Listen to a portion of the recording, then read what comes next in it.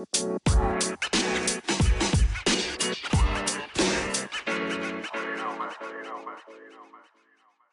and welcome to On the Battlefield with Father Michael Marcantoni and me, Father Joseph Collins, where we are sharing the Christian message of hope and endurance amidst the struggles and suffering of life.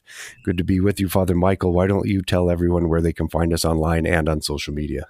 Yes, outstanding. I want to thank everybody for tuning in. It's always a pleasure to be here and to record. And of course, you can find us on our main hosting site, which is Anchor FM, when that shares out to Apple Podcasts, iTunes, Google Podcasts, and you can also find us on social media at On the Battlefield Podcast on Facebook and Instagram. And on our Facebook page, we put up a lot of related content, and that's where we've gotten most of our comments and questions from people. So if you like what you see, what you hear here, please share it out, like, subscribe, and go to our Facebook page and leave us a message so that we can make this as much of a dialogue and less of a monologue as possible. So that's Anchor FM, iTunes, Apple Podcasts, Google Podcasts, Spotify. Almost forgot Spotify. We are on Spotify. And On the Battlefield Podcast, Facebook and Instagram. The Instagram is not very active, so go to the Facey Space on that. The faces of the space face, yes. So we've been real heavy on the demonic warfare, the demonic end of the spiritual game. But having just experienced the Holy and Great Pentecost, we thought it would be definitely worth our time to talk about God's end of the spiritual warfare and the homeland that we are defending and how it is that we can call it our homeland. So we were talking about, the Jewish festival of weeks, and that is our festival of Pentecost, and how Pentecost is the completion of the Passover, where we see God act on behalf of his people through passing over in the Old Testament and passing us over more perfectly in Jesus Christ, and then through the giving of the law to his people at Shavuot, or the Festival of Weeks, exactly 50 days after Passover, and the more perfect gift of the Holy Spirit and the kerygma to the apostles. So that's where we are going to go today, and it should be a really beautiful ride for us to give us an opportunity to talk about the Holy Spirit and the Trinity, and how it is that we participate in them and what it is that they enable us to do. Yeah, and it's not just, it's what it enables us to do. One of the things that I really dislike about, especially in our modern American context, when we talk about the Holy Spirit, we end up talking about him almost like the Force from Star Wars. Like it's this creating force that allows us to do things. And to be fair, it's really difficult. The Holy Spirit is probably the most difficult of the three persons of the Trinity to really define and say something coherent about, because we don't have a concrete image. Even Jesus says in John's Gospel that the Spirit blows where it will. You do not know where it's coming from or where it is going, and so is everyone else who is born of the Spirit. That's in his dialogue where he's talking to Saint Nicodemus, where he says, "Unless you are born from above of water and the Spirit, you will not enter the kingdom of God." Well, and then Jesus says, the Spirit blows where it will, and you do not know where it's coming, where it came from, or where it's going. So, even in Jesus' description, the Spirit is kind of mysterious and difficult to really define. And then you tack onto that at least when we're talking about the Father and the Son within the Trinity, you've at least kind of got a visual. Like you have an image for what a father is. You have an image for what a son is. We could discuss all day whether they're the best images or not, but there's at least a mental image. And there's really no way to do that with the Spirit, not properly speaking. So it's difficult to speak of. And I think if we're looking at the formation of Christian theology, refining the language around which we discuss the Holy Spirit took longer than refining the language around how we discuss the Father and the Son. Right. That was kind of the last part. Now, keep in mind, I am not saying the church didn't believe in the Holy Trinity. As a matter of fact, the Holy Trinity and the whole each person of the Trinity being called God, by the way, appears in the Old Testament, not the New. The Old Testament, you see the Deber, which is the Word of God, being called God. And you see the Spirit, which is the Spirit of God, also being called God. And of course, the angel of the Lord, which is understood to be the Son, also being called God in several places in the Old Testament.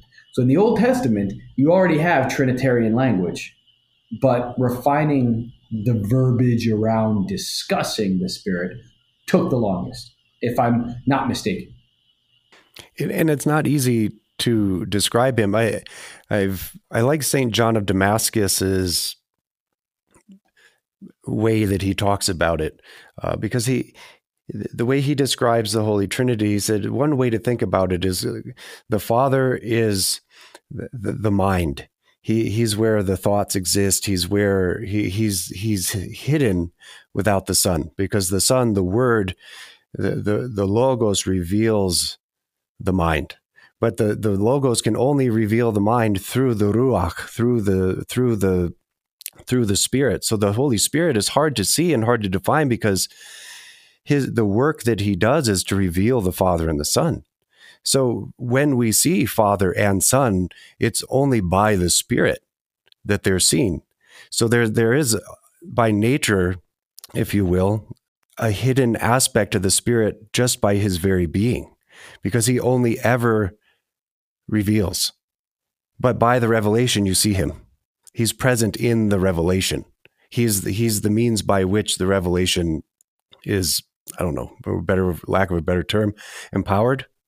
Infleshed. I mean, because the holy, when Christ uses that example of the Spirit blowing, it's you know him by his works, you know him by what he's doing, by what's happening. So I mean, when the Holy Spirit appears, things happen. The waters of chaos, Spirit hovers over them, and everything is, the waters above, waters below, dry land appear. Chaos gets ordered. The Holy Spirit, whenever the Holy Spirit appears on anyone in the Old Testament, it's very dramatic. As the Pentecost at Acts 2 is incredibly dramatic. So the Holy Spirit may be hard to pin down in terms of how do we discuss him properly, but he's not the most subtle. Like when he makes his works are manifest. Yeah, when he does something, there's a violence to it, if you will. Well, or the incarnation. The incarnation happens because the Holy Spirit descends and rests upon the Virgin, and what do you have? You have God become flesh. And then look at the life of the church. I mean, he comes in and indwells human beings. There's an incarnating, there's an enfleshing even of the Christian. And when that's taking place, there is and should be a dramatic change within the soul and within the person. Hopefully you see that, and you see that in the saints, that when they are sanctified by the Spirit and dwelling and working in the Spirit, there's real things happening. Things are happening, and you can't get around it. God's will, when it's being enacted through the Spirit, cannot be stopped. Well, and that's kind of that's really it. That's the point. So one of the things, though, but what should be said about this, because we're not, what we wanted to discuss wasn't so much Trinitarian theology per se, as much as it was the purpose of this feast, but we're going to have to talk about it. But the thing that I think gets lost for a lot of us living in our modern American context when we're talking about Pascha and Pentecost is we don't see a connection for most people. In Orthodoxy, it's helpful because there's an explicit liturgical connection. There's all this stuff that doesn't go back to normal until Pentecost. Like Pascha, the Kovuklion is out. The doors, the royal doors, and the deacons' doors are left open. The Kovuklion is out on the Solea. The cross stays out on the Solea. Then at the leave taking, okay, the Kovuklion goes back. The cross goes in the back. But the corpus, the body, on the cross, the body of Christ on the cross doesn't get put back up to the ascension. Then you put him back. Then 10 days later, you get Pentecost, and the last piece, so to speak, of normal church life comes back, and that is kneeling. Like from Pascha to Pentecost, the prayer, O Heavenly King, Comforter, Spirit of Truth, which is the only prayer to the Holy Spirit, but it's in all our services. So the prayer to the Holy Spirit comes back at Pentecost. And that specific prayer, not that we don't pray to the Holy Spirit, but that specific prayer liturgically comes back at Pentecost. And we kneel again. We don't kneel from Pascha to Pentecost. So there's all this stuff there's all this stuff that doesn't allow you to forget that you're in a connected moment. However, the deeper connection is, in Exodus, when God says, I am now going to, before the Exodus, in the book of Exodus, when God says, I am now going to make a differentiation between Israel and Egypt. What defines Israel is the Passover. So the Passover happens, but that moment's not really complete until Pentecost. With Pentecost, it's the giving of the law at Sinai. So what really defines the nation of Israel, which is the people of God. And John the Baptist is really clear about this. He says, don't be overjoyed because you have Abraham as your genetic father. God can raise children to Abraham from these rocks. And he's like, look, what really makes you the people of God is you've celebrated the Passover, you've eaten the Passover, and you've been given the law. So now we've celebrated the Passover, the passing over of Christ, the Lamb of God, slain before the foundation of the world, who passes us over from life to death by not only filling our death with his life, but then bringing us from the tombs into paradise at the resurrection. Because if he has not been raised, then we are the most foolish of all men, as St. Paul says. And then he gives us that law inscribed in our hearts, against which there is no law.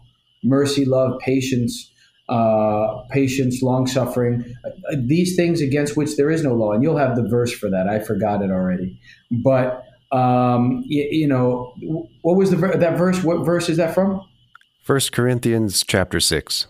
See, I just know stuff is in the Bible that's like towards the back, towards the middle, towards the front. Anyway, but yeah, I mean, it's this continuous moment of Passover to receiving the law written on our hearts, the law, the true Passover and the truest law, the law of the Spirit dwelling within us, that the events of the Exodus were but a pale shadow of and pointing towards. So what I'm saying is, what this is, it's more than just saying there's the benevolent institution of the church starts to exist now. What it really is this is the constitution of the nation of God in the kingdom.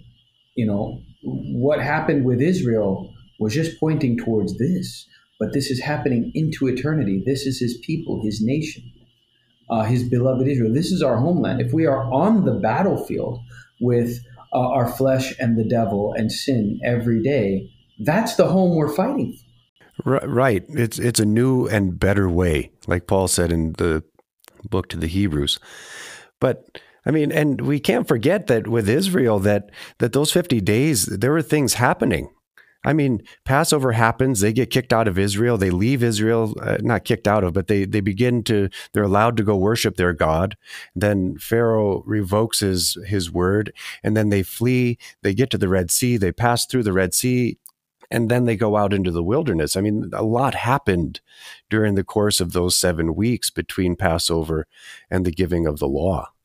I mean, it's a big deal. So there's Israel is now in the desert waiting. They're waiting for God to reveal himself again and to further his covenant with them that he established at Passover. So I mean, it's awesome to see that God is the one who establishes and offers himself first to his church and to his people, and then his people in return offer themselves back, hopefully, right? I mean, that's our hope, is that we offer ourselves to him in humility and repentance and love, but he's always the aggressor. He's always the one who makes first contact. And he made that more perfectly known in his Spirit. Yeah, but also what we're doing, we're looking at this thing linearly, and if we really take seriously God existing outside of time, then also the reality is it's not just that these are things that are one thing is happening after another. These are divine realities that are breaking into our human experience at given points. But for the Most High God, they always are. That's why John speaks of him as the Lamb of God, the Lamb which was slain before the foundation of the world. Well, 33 AD isn't before the foundation of the world, but this is an eschatological, eternal reality that is breaking through at this event. So the forming of the people of God, the passing over from death to life, it's breaking through at Exodus, but it's breaking through more perfectly at Pentecost with the apostles, who, just like the Israelites are waiting in the desert, they're waiting in the desert of the Iperoa, of the upper room. And exactly. So there's an analogy there. There's symmetry, even though it's an eternal thing. There's a symmetry, and the Passover, perfect as it is, there's still you're waiting for the next movement in the musical piece of God's beautiful art that is our life. You know what I mean? Yeah. Well, I mean, but that's the thing is, so like, I mean, even look at, for example, right? And our good friends, Father Andrew Stephen Damick and Stephen DeYoung, they talked about this in their own podcast. I'll plagiarize them momentarily, and give credit where it's due. And Father Andrew brought out a great point in one of the recent podcasts that, when we say the day of the Lord, right, the manifesting of the Lord, you see a reference to that even in Genesis, where it says, once Adam and Eve have transgressed, it says that they heard him walking to them in the heat of the day. Well, like my whole life, until I heard him say that, my whole life I've always thought about that, like, oh, well, yeah, it's Tuesday. It's just in this block of time. It's like, no, how about looking at that as in the heat of the day of the Lord? The day of the Lord is upon us, i.e., he is coming to set things right.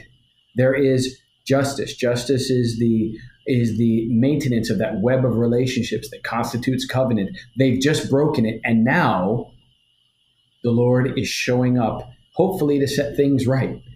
And what didn't set things right, there was a lack of repentance. They had the opportunity. But think about that. Like, even the day of the Lord, like, that's all of this stuff is eschatological, right? All this stuff is he's showing up, he's doing. So we see the Lord coming there. We see the Lord coming in prophetic visions. We see the Lord coming in the Annunciation. And yet there's still the Defteri Parousia. There's still the second coming, where he appears once again and everything truly is finally set right. We're given this period of mortality to repent and make things right on our end, to make amends. I mean, and you can do that with every instance, like where it says that God rests on the sixth day, or in other words, he's enthroned, and then he's enthroned at the ascension, and Daniel sees Christ, the Son of Man, enthroned. I mean, so when is he enthroned? Like, it's always there, but it's breaking into history at these various points. So rather than seeing God do all these different things, no, do you hear the different points where we definitively touch some eternal reality? So very cool stuff. But what would you say, like, so, but let's talk about, so if we're saying that the kingdom is this reality, this is the promised land, the homeland for which we are struggling on the battlefield, and it's defined by the Spirit. So, like, we're not the only people in the world who claim to worship a spiritual being.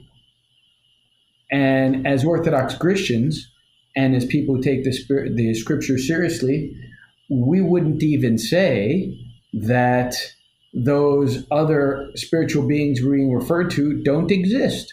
Oh, they exist. We would just say they're not gods, right? They're demons. They are malevolent, illegitimate spiritual forces that hold mankind in bondage. So, but if other people are talking about spirits and we're talking about spirits, and we describe spiritualities in sometimes similar ways because we're all looking at a similar set of data, what makes our God? What makes our God different? Who are we? How is the Holy Spirit that we're celebrating at Pentecost different than all these other spirits that other people might be talking about? We had some. I really liked our discussion on that leading up into this. So why don't you dip your toes into that for our listeners? I think you just alluded to it in the accounting of Genesis that Fathers Damick and DeYoung were talking about, is that the day of the Lord is God coming to restore the covenant and the relationships. And I think that's exactly what is happening at Pentecost and the giving of an oath. God gave us his promise through the Holy Spirit that in the Holy Spirit, his covenant is sure, it's eternal, and we have the promise of that in Christ going through the veil of the heavenly altar, the heavenly temple, and we have that restoration of dialogue, of relationship with the Lord and the Holy Spirit, because the Holy Spirit has now enfleshed himself in mankind. Christ was incarnate of the Holy Spirit, and now through Christ's resurrection and ascension, the Holy Spirit is now able to be enfleshed in man and restore and to provide and to begin the restoration of man to his calling, this theosis, this divinization, this actual relationship with God as it was intended to be, to the fullest extent that it can be appreciated and realized here in time-bound life. So I think, to answer your question more perfectly, that the Holy Spirit is a very clear indicator as to what separates our God from all the other gods, because our God, none of the three of the holy persons of the Holy Trinity point to themselves. One points to the other, and the other points to the other, never seeking their own personal glory, if you will, to speak so crudely of the of our God. But they don't seek the glory for their individual selves, but to glorify the other. The Father glorifies the Son, the Father, and the Spirit, the Father and the Son. And you see that nowhere in any other religion. Not in the followers, not in the big, you have the titans of the Greeks, as we've spoken of earlier, the Babylonians, the god kings of Egypt or Greece or Assyria, they all seek their own personal exaltation, as where you don't see that in our God. What do you think of that answer? Yeah. That's one of the things that, for example, there's this, again, I'm not saying anything new, stuff is out there, but, that's what happens with what's known as the succession myth in theology, that, all these other mythologies, you have gods that are replaced, old gods that are replaced by newer gods that are replaced by newer gods, and it's always violent. So, like, there's Gaia and Uranos, the heaven and earth primordial deities of Greek mythology, and then Uranos is castrated by Kronos, and defeated and taken over by Kronos, who is then defeated by Zeus.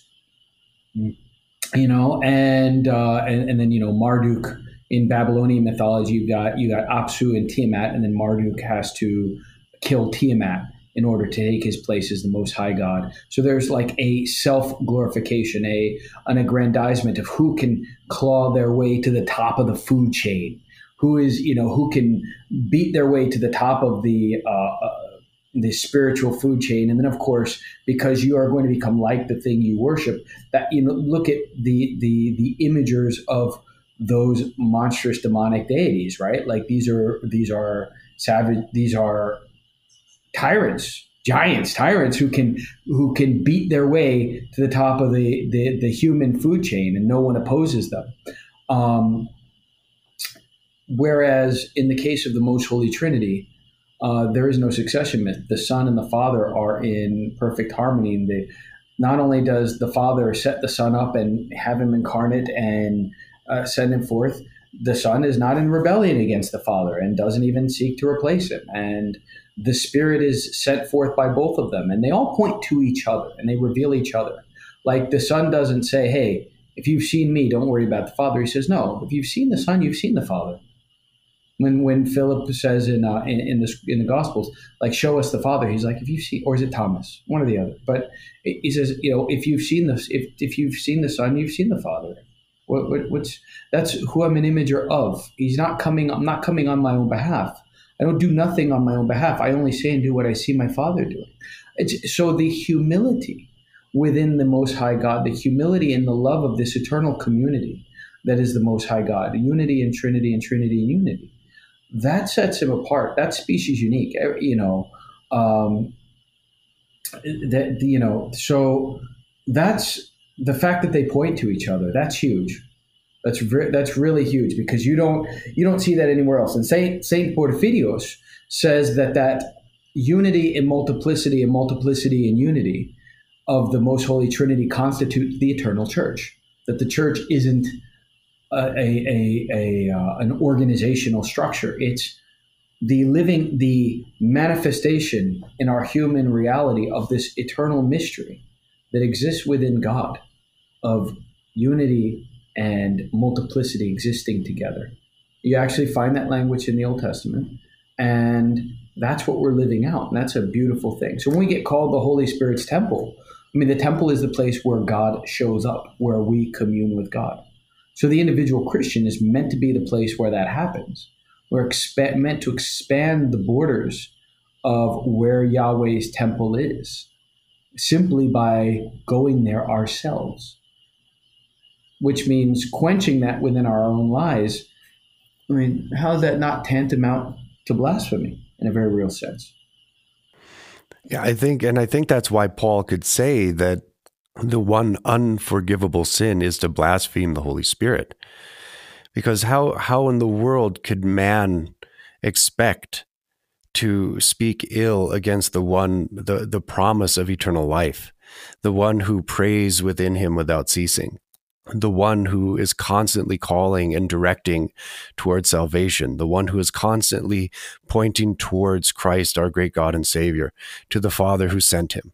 How could a Christian possibly bring evil words, thoughts, or actions against the one who's chosen to so condescend as to live in the heart of man and to go with man wherever he goes? Think about that. The Holy Spirit is with you everywhere, like inside of you, not like God is everywhere, but the Holy Spirit has chosen to take residence in your heart. He's chosen to be with you. He's willed. God, the triune God, has willed to be with you in all places, in all times, in a way that we can't even describe or think about. He's chosen to take his residence within the temple of Father Michael, Father Joseph, and all Christians of all times who have lived or who have not yet lived. And he's called us to make that charge outward and to live that life. So how in the world,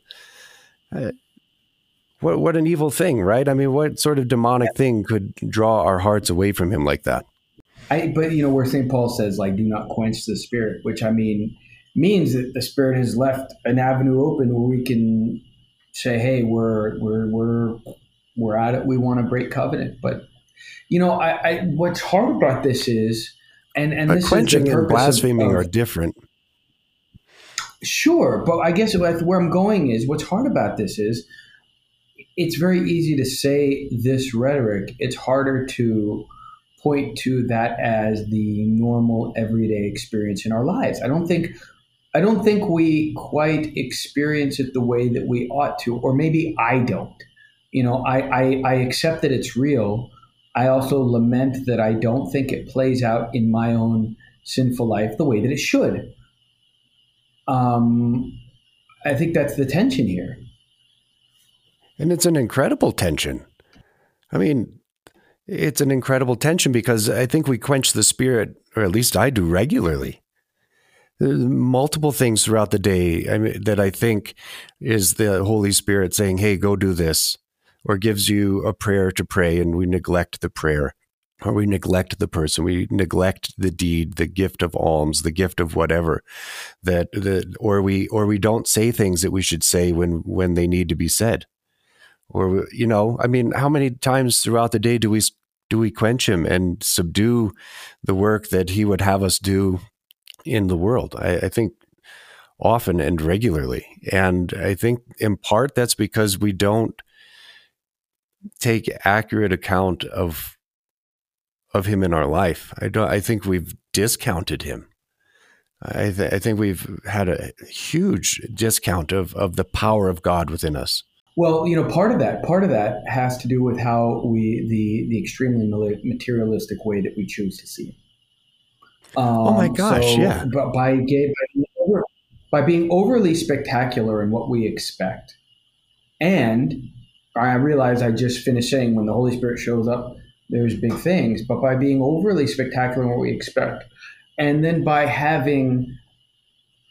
divorcing in our mindset anything that we can understand the pieces together of as being just pure material and God's not involved, we have set ourselves up to quench our own cognizance of the Spirit's actions. Where like we would look and say, well, we ought to be able to see the Spirit acting in the fact that, like, when I turn my car on, it turns on. Like, not just as some sort of metaphor, but by that the Spirit's dominion, that the Spirit's power has given us enough dominion over the physical world that we can put a bunch of elements together and they work in such as unison so as to safely propel a 4,000-pound vehicle and passengers. That ought to be a cause of worship and glory to God, as opposed to what we actually do is saying, we understand the mechanics and the engineering, and here's the math, and here's how you make it work. Where we went wrong is we divorced all of that knowledge from the spiritual content. So the only thing we've allowed ourselves to see as coming from God is just like bright lights and fiery flaming serpents. Like, if it's not totally otherworldly, we don't see God's hand in it. Well, where does God say that's how he's being put in the box? God never says that's what to expect, but we've done that. And we do it in the art and media that we express. So when we watch movies or TV shows, we only accept coming from God that which is completely other. Well, since when? Whereas for the most of human history, it was accepted and understood that the spiritual and the physical overlapped everywhere. You're looking at human history up until about 250 years ago. Nearly every scientist was a priest. People forget about that. A Roman Catholic priest wrote the scientific method. I mean, let's not forget this stuff. Why? Because it's only about till, around the French Revolution and the quote unquote Enlightenment that we start to divorce out the material and the spiritual, which was never meant to be. And it causes a bunch of false conclusions. So what I'm saying is, it's not that the Holy Spirit is less active, but we have been brainwashed. We have been psyoped into turning a blind eye to all of the many manifestations that are there. And it's not that the saints have more or better. It's that they deprogrammed that out. Like you ought to be able to look at an engineering manual as a spiritual text. as much as you ought to be able to look at a spiritual text as a practical manual, because that's the way the ancient world worked. There is a reason why Plato wrote above the door to his academy, "Let no one who is ignorant of geometry enter herein." The fact that we don't make a ready connection between geometry, between understanding the symmetries of the natural world and philosophizing coherently, only speaks to the depth of our own ignorance and hubris in that ignorance, not to Plato's mysteriousness. We've lost way more than we've gained. Yeah, and what have we gained? Good question. I mean, we've gained an awful lot of understanding, but we've also given up a lot of our understanding of our connection to the physical world. I like to call modern man Gnostic materialists. A little phrase I've coined. I mean, and I think a lot of Christians, and which especially, stealing. You're going to steal that. I like Gnostic. But are we not Gnostic materialists, especially? I mean, and I see that in American Christianity by and large. That's kind of where the locus that phrase was created, because I look around and I see people who cannot have. I mean, we have a God of our own making and that just can't be connected with, but we're materialists at the same time. I can't explain it, or I can explain it, but it doesn't make sense to me. How we got there. I'm trying to figure out how we got to Gnostic materialism, but whoever that Gnostic God is, he doesn't exist. Like, really, it's not real. But anyway, but you know, our homeland that we're defending isn't here on earth, right? And where is that homeland that the Holy Spirit always points us and directs us to defend? It's our relationship with God, and in the eschaton, like you mentioned previously. Because where does He always want us to go when He's calling us to do works? What are those works for? Those works, the works of the Holy Spirit, are love, they are compassion, they're the giving of alms, they're giving of worship to God. It's drawing others into the fold in order for them to do the works of God as well. So there's this constant progression in the Spirit towards our perfect and eternal worship of the triune God. And I think that is the homeland that we defend. It doesn't need our defending. I'm not sure that God needs us to defend Him, no. But what it is that we're working toward, even if we can't use the word defend, it's eternal worship and participation in God. And that is where we are being led constantly by the Holy Spirit. And that's what I think we so often quench is even the worship. It's like, if you say, Father Joseph, you did a great job on X, Y, and Z. And I look at you and say, thanks. Or more proudly, or in more hubris, say, yeah, I know, ain't it awesome? I in that very moment, I quenched the Spirit because I didn't recognize where the power, where the glory was to go. Because I wasn't doing it for Him or in Him. Or if I was, I certainly didn't give Him the glory for the strength and the capacity. Yeah, and I think the way...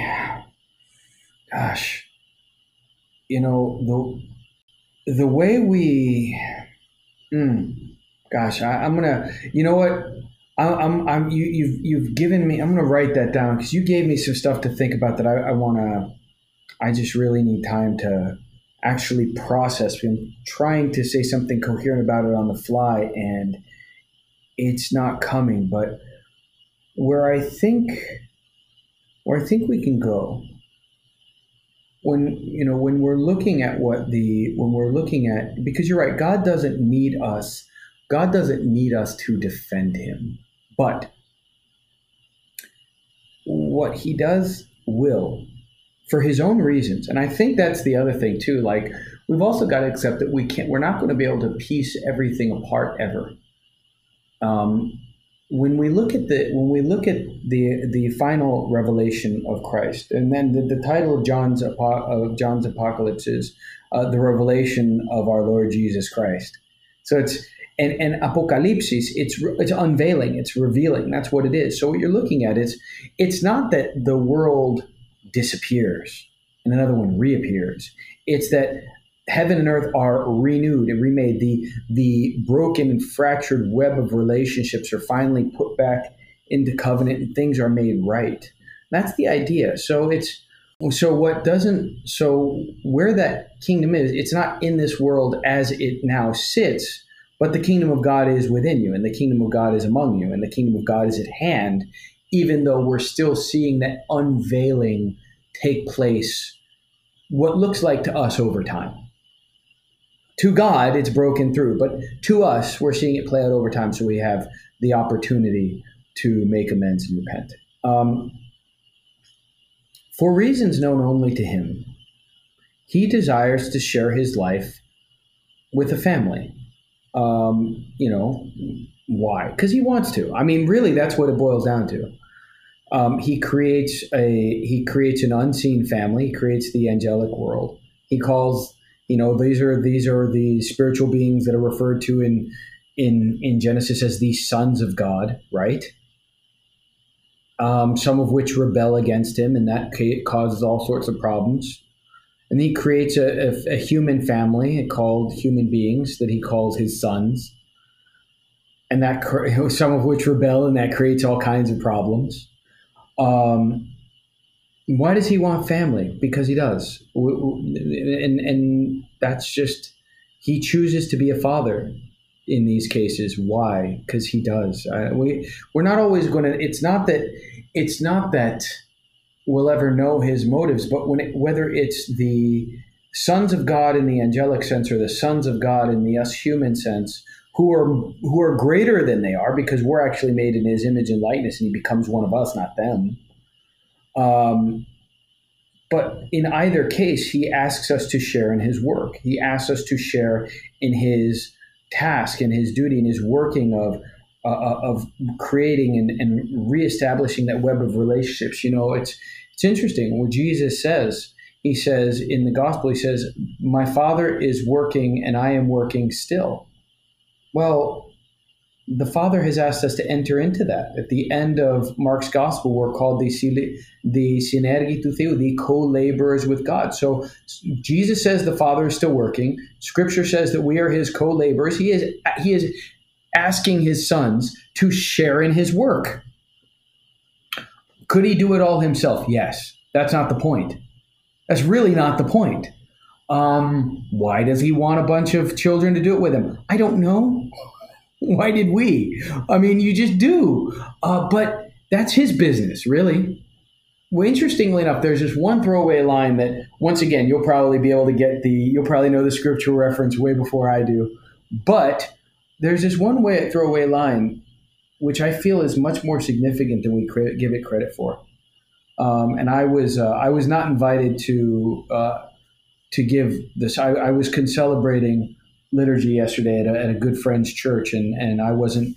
There were 4 priests in the altar and 4 deacons, so I wasn't invited to give the homily that day. However, one thing that I thought about working on, if I had been, there's a throwaway line in Scripture where it says, "Christ our God, in whom every family in heaven and earth are named." Okay. No one talks about it. I never hear it get brought up. I'm like, Scripture just said there's families in heaven. Now, all Jesus says is that they are not married or given. All Jesus says in Matthew's gospel is that in the kingdom they are neither married nor given in marriage.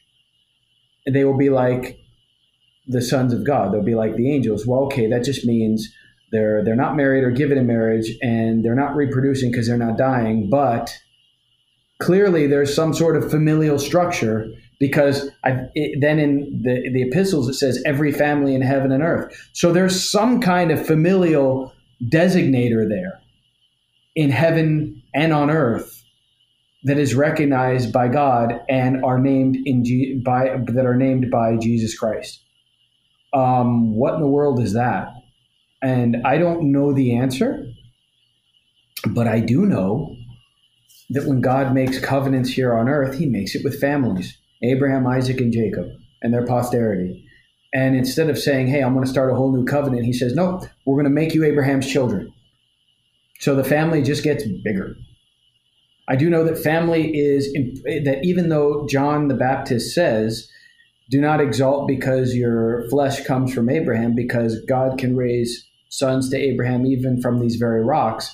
At the same time, the scripture also says, Hebrews also says, did not David pay tithes to Melchizedek because he was yet in Abraham's loins? So the way you handle your fatherhood to the nation, listen up, dads out there, the way you handle fatherhood to the nations is significant for your descendants 800 years later. That's approximately the accepted distance between Abraham and David, 800 years. And David's getting credit for the tithes paid to Melchizedek because he was somehow a part of that because of genes. How far? I think only God the Father can properly map out how far this web of fatherly familial relationships go. But we ought to see, I think that family homeland gravity, we ought to see it through that lens of like, what are we battling the flesh, sin, and the devil for? Because apparently those are the stakes that God Almighty says are at play. I don't know what to do with that other than to accept it and try to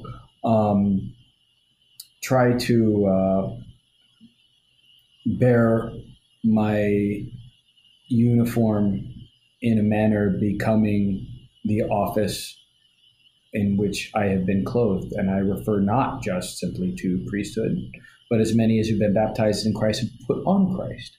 So for those of us who have been clothed with Christ, how then do we live that out in a manner becoming the office entrusted to us? I don't know what else to say. But I think that's the battle. It isn't a battle of defense for God, because I'm not sure that he needs us, like we said, to defend us. But the battle is for the battle that we're waging is for our own souls and for the souls of our family members and those around us. I think that's the war. And that war is fought in repentance and humility, because that's the way that God has chosen to fight the battle against the devil himself. And we fight that war the way that our God fights the war. And we fight it in love. We fight it through repentance. We fight it through humility. And like Jesus said, he's like, it shall not be so among you. To refer back to what we were talking about earlier, is like, how do we know our God is God? What makes him unique and different? Even how he chose to fight the battle. Yeah, I think, so there's like, so you ever like watched a game, some kind of sporting event where you say like, hey, it was their game to lose, like they've got it in the bag, it was theirs to lose. Or you watch like a professional fight and you're like, it's his to lose. And then sometimes they do because they're like overconfident and they didn't really prepare. Like that's what happened. God bless her. I was like everybody else in 2014. I was a huge fan of Ronda Rousey, right? But that fight where she finally got knocked out, she totally underestimated her opponent. And her opponent was prepared and hungry. And what she did for women's MMA is huge. She was a pioneer. But what got her, right? It was her fight to lose. She did. And she's not the only one. I've had plenty of fights of mine to lose. And I think that's kind of the story of our battle in the spiritual realm. God subdues the chaos. He sets us up as his images in paradise. He fills us with his spirit. It's kind of ours to lose. And he gives us the opportunity right, to constantly reset and reestablish the web of relationships and covenant through repentance. So like when we get to the end of if we think about it like that, if we get to the end of our lives and we've consistently broken that web of relationships and we've kind of said it's ours to lose, and I'm dead set on losing it.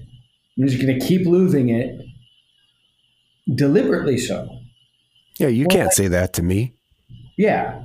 I mean, at what point does like the reality of hell make sense? Like it kind of starts to make sense. We're like, hey, this is ours to lose. And then you spend your whole existence saying, well, I'm going to keep throwing it out. At a certain point, it's like, well, okay, the time you had is done. And I suppose you can live in your kingdom of chaos and filth if clearly you so desire. Like at a certain point, hell starts to make sense. You're not talking about a bunch of well-meaning people endeavoring to follow God. You're talking about, hey, you're set up. All you got to do is stay on the path.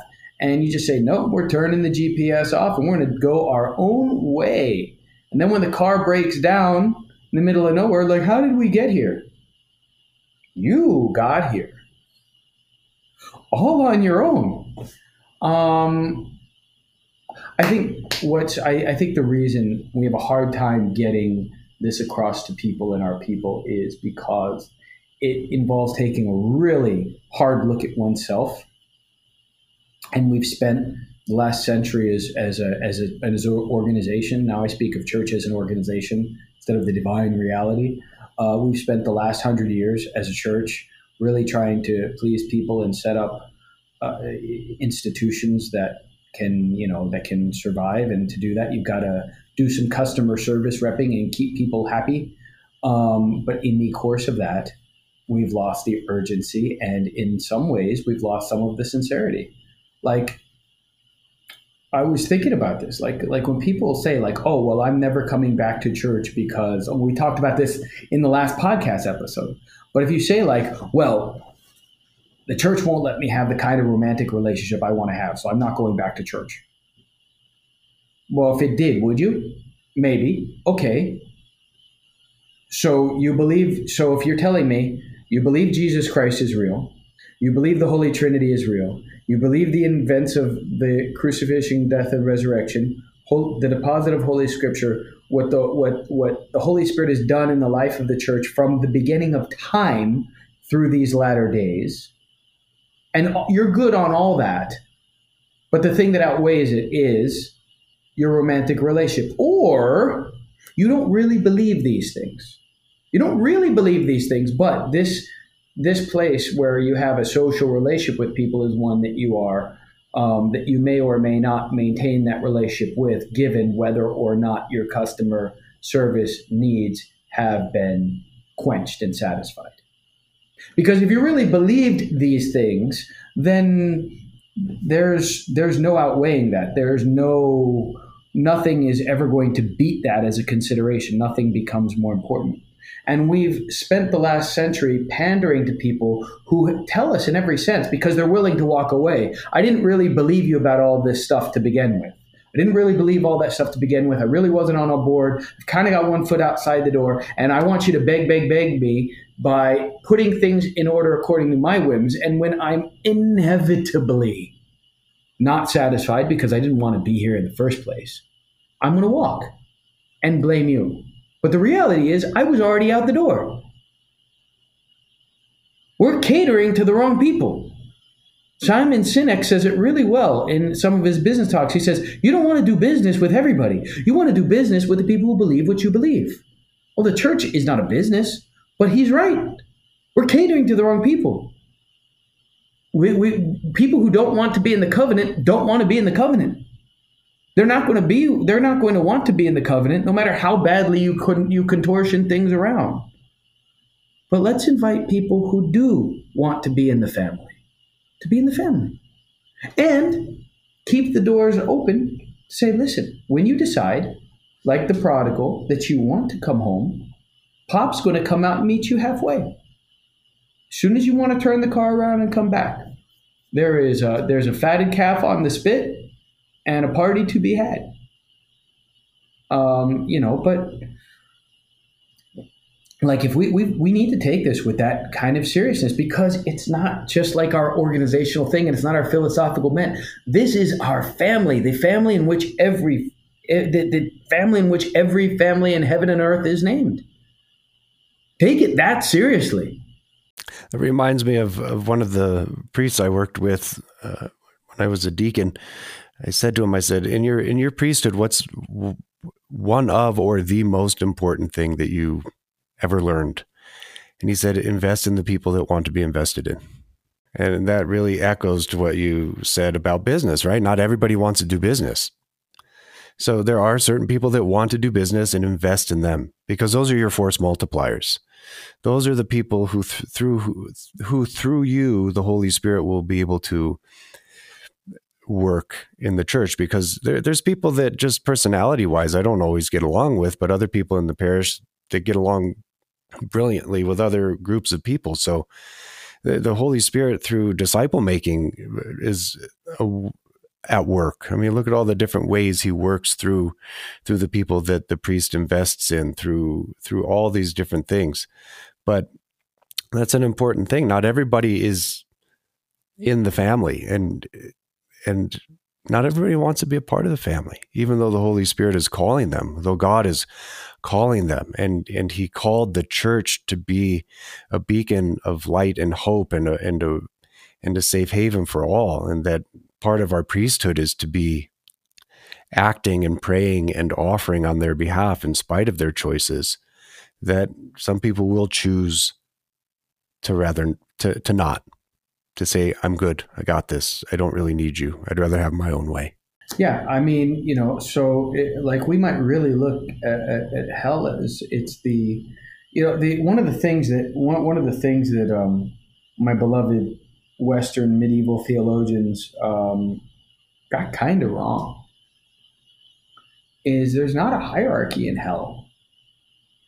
You can't have a hierarchy with a bunch of beings of chaos that all want to perform the succession myth so they can claw their way to being at the top of the heap. I mean, you could have, and you probably do, a bunch of utilitarian partnerships, where everyone's pursuing their own goal, but will indeed stab each other in the back at the drop of a hat. And you see that play out in mythology, right? You look at ancient mythology, right? Like, very often, pagan gods that were once working together work together until one of them needs to overthrow the other, and then, someone's chopped up into pieces. I mean, like that's hell. So like if the Holy Spirit if all three persons of the Most Holy Trinity are pointing to one another and inviting us to be in communion, like Christ says, Father, let them be one as you and I are one, you and me and I and you. So let them be one with one another. I am the vine and you are the branches. Unless you abide in me, you can do nothing. So we're invited into communion. And the hallmark of all of the sacrifices of the Old Testament are communion. But yes, because the way that animals are killed in those sacrifices is never specified.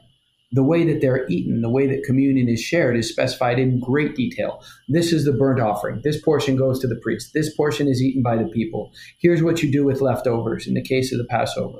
The way that the eating happens is really spelled out. The way the killing has happened is not at all. So the communion is the point. To make us like the object of our worship is the point. To be the image of the God communing with us is the point. And in the Revelation of John, the Apocalypse of John, it says, "Lo, we stand at the door and knock. I stand at the door and knock. To the one who opens, my Father and I will come in and we will dine with him. We will eat with him." So God's calling us to communion. So if we choose to not be within the family, understand that the thing that we're joining ourselves to is that hellish opposite of communion, whatever that is. That hellish opposite of life and existence and communion and love and, God, I don't remember who said it, but it's a famous quote and it's so true. The devil can't make hell attractive, so he makes the road there attractive. I mean, if you really look down it, but the road is fun. He'll make the road attractive. Yeah, the hellish opposite of communion might just be self-worship, being alone, being absolutely alone. Because what is it that the Christian lauds as the greatest thing? Communion with God, to not be alone, but to rather to have the company of the divine along the way. And the person who rejects that chooses to walk the way alone. Yeah, maybe that's a good way to put it, because I mean, if you think about it, like even God doesn't exist, quote unquote, alone. Like he's not in isolation. Like that's the whole thing with the Trinity. Like even God, qua God, is a community. It is three persons in perfect unity of one divinity, is one God, and yet there's still, because he's perfect love, still community, even within himself, which, I mean, I've only got, there's only so many ways to, like, I don't know what to say about that, but yeah, maybe that's it. Maybe it's like, yeah, I mean, that's where we're headed. It's just an idea, but would that not just be hell, to be completely alone? I mean, what do most sane people that I know do not like to be completely alone? They would not prefer to be out in the middle of the wilderness completely alone. Most people enjoy the company of others. We're communal beings. So it's funny you say that. So there's this story from the Desert Fathers where I forget which one of the fathers, it might have been Abba Macarios, I'm not sure. But he's going around and he picks up a skull in the desert and he talks to the skull. And the skull talks back to him because he's a desert father and that's what happens. So he talks to this skull and the skull tells him that he asks who you were. And the skull says, I was a pagan priest in life. And you serve the Most High God. And he asks, the father asks the soul, like, well, where are you now? He's like, well, I'm in hell. And he says, well, tell me about hell. And the skull tells him that where he is in hell, there's flames farther down than their feet and higher up than their head. Like it's crazy. But each one is stuck to the back of the other so that no one can see each other. And that's the torment. They're stuck to each other and no one can see one another. And he also tells them that upon further interrogation, he tells the saint that when the Christians pray for them, they get a little bit of relief. They are allowed to break apart a bit and see one another a little. And that is their relief. The relief they are given is that they're allowed a little bit of communion. They're allowed to see one another. He says, we can see when you pray for us, we're relieved and allowed to see each other a little. And that was his torment. He doesn't talk about like searing flesh. He's like, no, the isolation is ended. We can commune a little bit. We can see each other a little bit. And then the saint buries the skull. But maybe that's kind of what you're talking about. Yeah, I mean, but isn't that what the Holy Spirit is endeavoring to do through us? Is to unite the entire universe, to restore to communion with God all that is and was and ever shall be? Isn't that part of our high call in Jesus Christ? And you see that in the prayer, right? If the prayers of Christians being offered on behalf of these pagans gives them some comfort, there's that, even that dialogue shows some eternal part of our purpose as Christians and as priests of the Most High God. But yeah, I think that's definitely it. The idea that the real torment, the real isolation, the real madness, isolation breeds madness. Like that's why solitary confinement is considered like the worst punishment. I'll be honest, like if I was in prison, I would want solitary confinement because I would be worried about things happening to me. However, historically, people in solitary confinement usually go mad. They go insane. right? Like there was some prison in America in the 19th century, like they tried 100% solitary confinement, and people went insane. It was a hell house. It was like the worst. And what's real interesting is the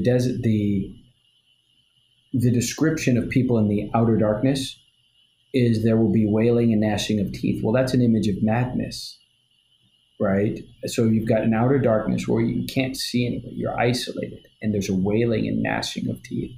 So now, I mean, how much of your being, if you're cut off from God who is being itself, so much that you can't image him, and you're isolated. You're meant to be in communion and you can't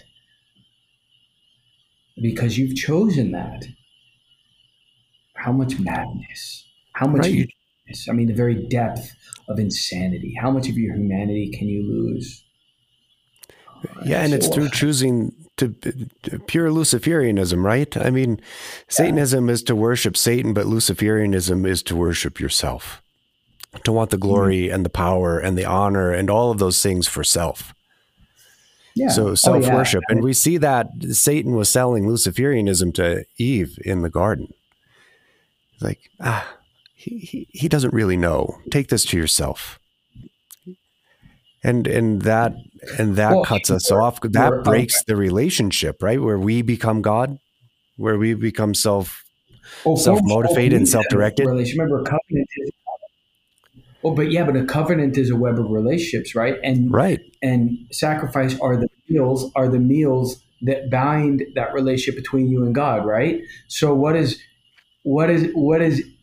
the devil use to trick Eve? Food. So now she's eaten someone else's sacrifice. So she's bound. Now she's bound herself into, her and Adam have bound themselves into a whole new web of relationships. That's the thing. That's why it matters in the New Testament about the meat being offered to idols. You can't bind into different set of relationships and keep the old ones. Eve has bound herself into the sacrifice of disobedience by eating it from his table.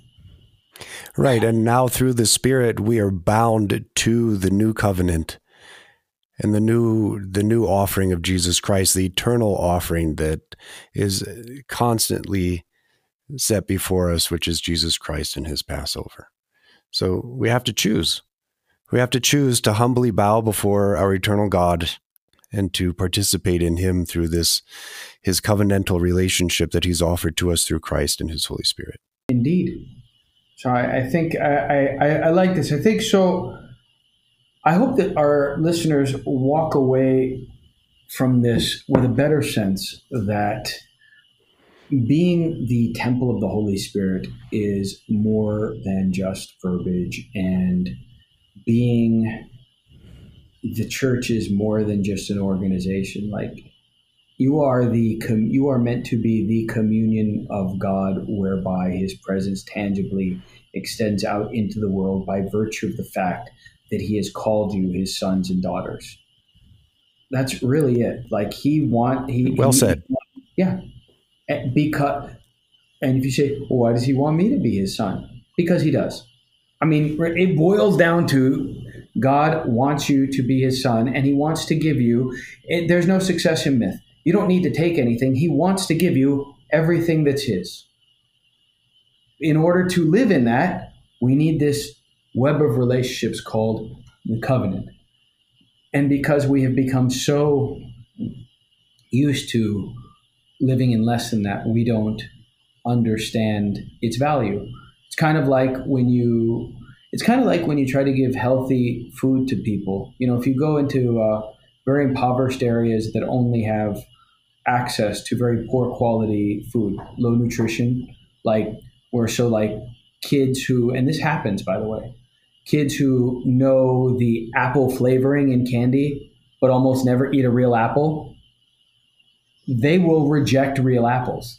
They will say that's not what apples taste like, because they've just been so saturated with the fake, very ersatz, poor quality facsimile, and we've accepted a fake ersatz, poor quality facsimile in the rebellious spiritual powers for so long that we don't know the real flavor. Taste and see that the Lord is good. Amen. Father, it was beautiful to discuss with you today, and may God receive any glory from the words that were spoken. Well, you remind everyone where they can find us online and on anywhere on the interwebs, social media, etc. Yes. You can indeed find us on our main hosting site at Anchor FM, as well as Spotify, Apple Podcasts, Google Podcasts, on social media, Facebook and Instagram at On the Battlefield Podcast. And like I said at the beginning, we don't really do anything on the Instagram one, so come see us on Facebook on the Battlefield Podcast and send us your questions and comments. And share this podcast out so that we can help get the message of orthodoxy out to as many as will receive it. I will say, I do want to give a shout out to Father Gabriel Boyd's Marines in Jacksonville, Florida. Father Gabriel is a friend and classmate of ours, and he's got a parish down in Jacksonville. There's a bunch of Marines at his parish, and I've been told they are avid listeners. They all love the podcast. So guys, share, send in your comments. Thank you for tuning in, and thank you for your service. Semper Fi and Ura. So hopefully we'll hear from you. Which also reminds me real quick, Father Michael and I have been kicking around the idea of doing some shorts to fill in the off weeks where we don't have full podcasts, and doing some things to put up on YouTube or other video streaming platforms. If that's something you're interested in, give us some feedback on the Facebook page if you wouldn't mind. That'd be useful to know if that's going to be a good use of our time, our God-given time. So please do that, and thank you all, and be safe, be strong, and live in the Spirit out there on the battlefield. Thank you.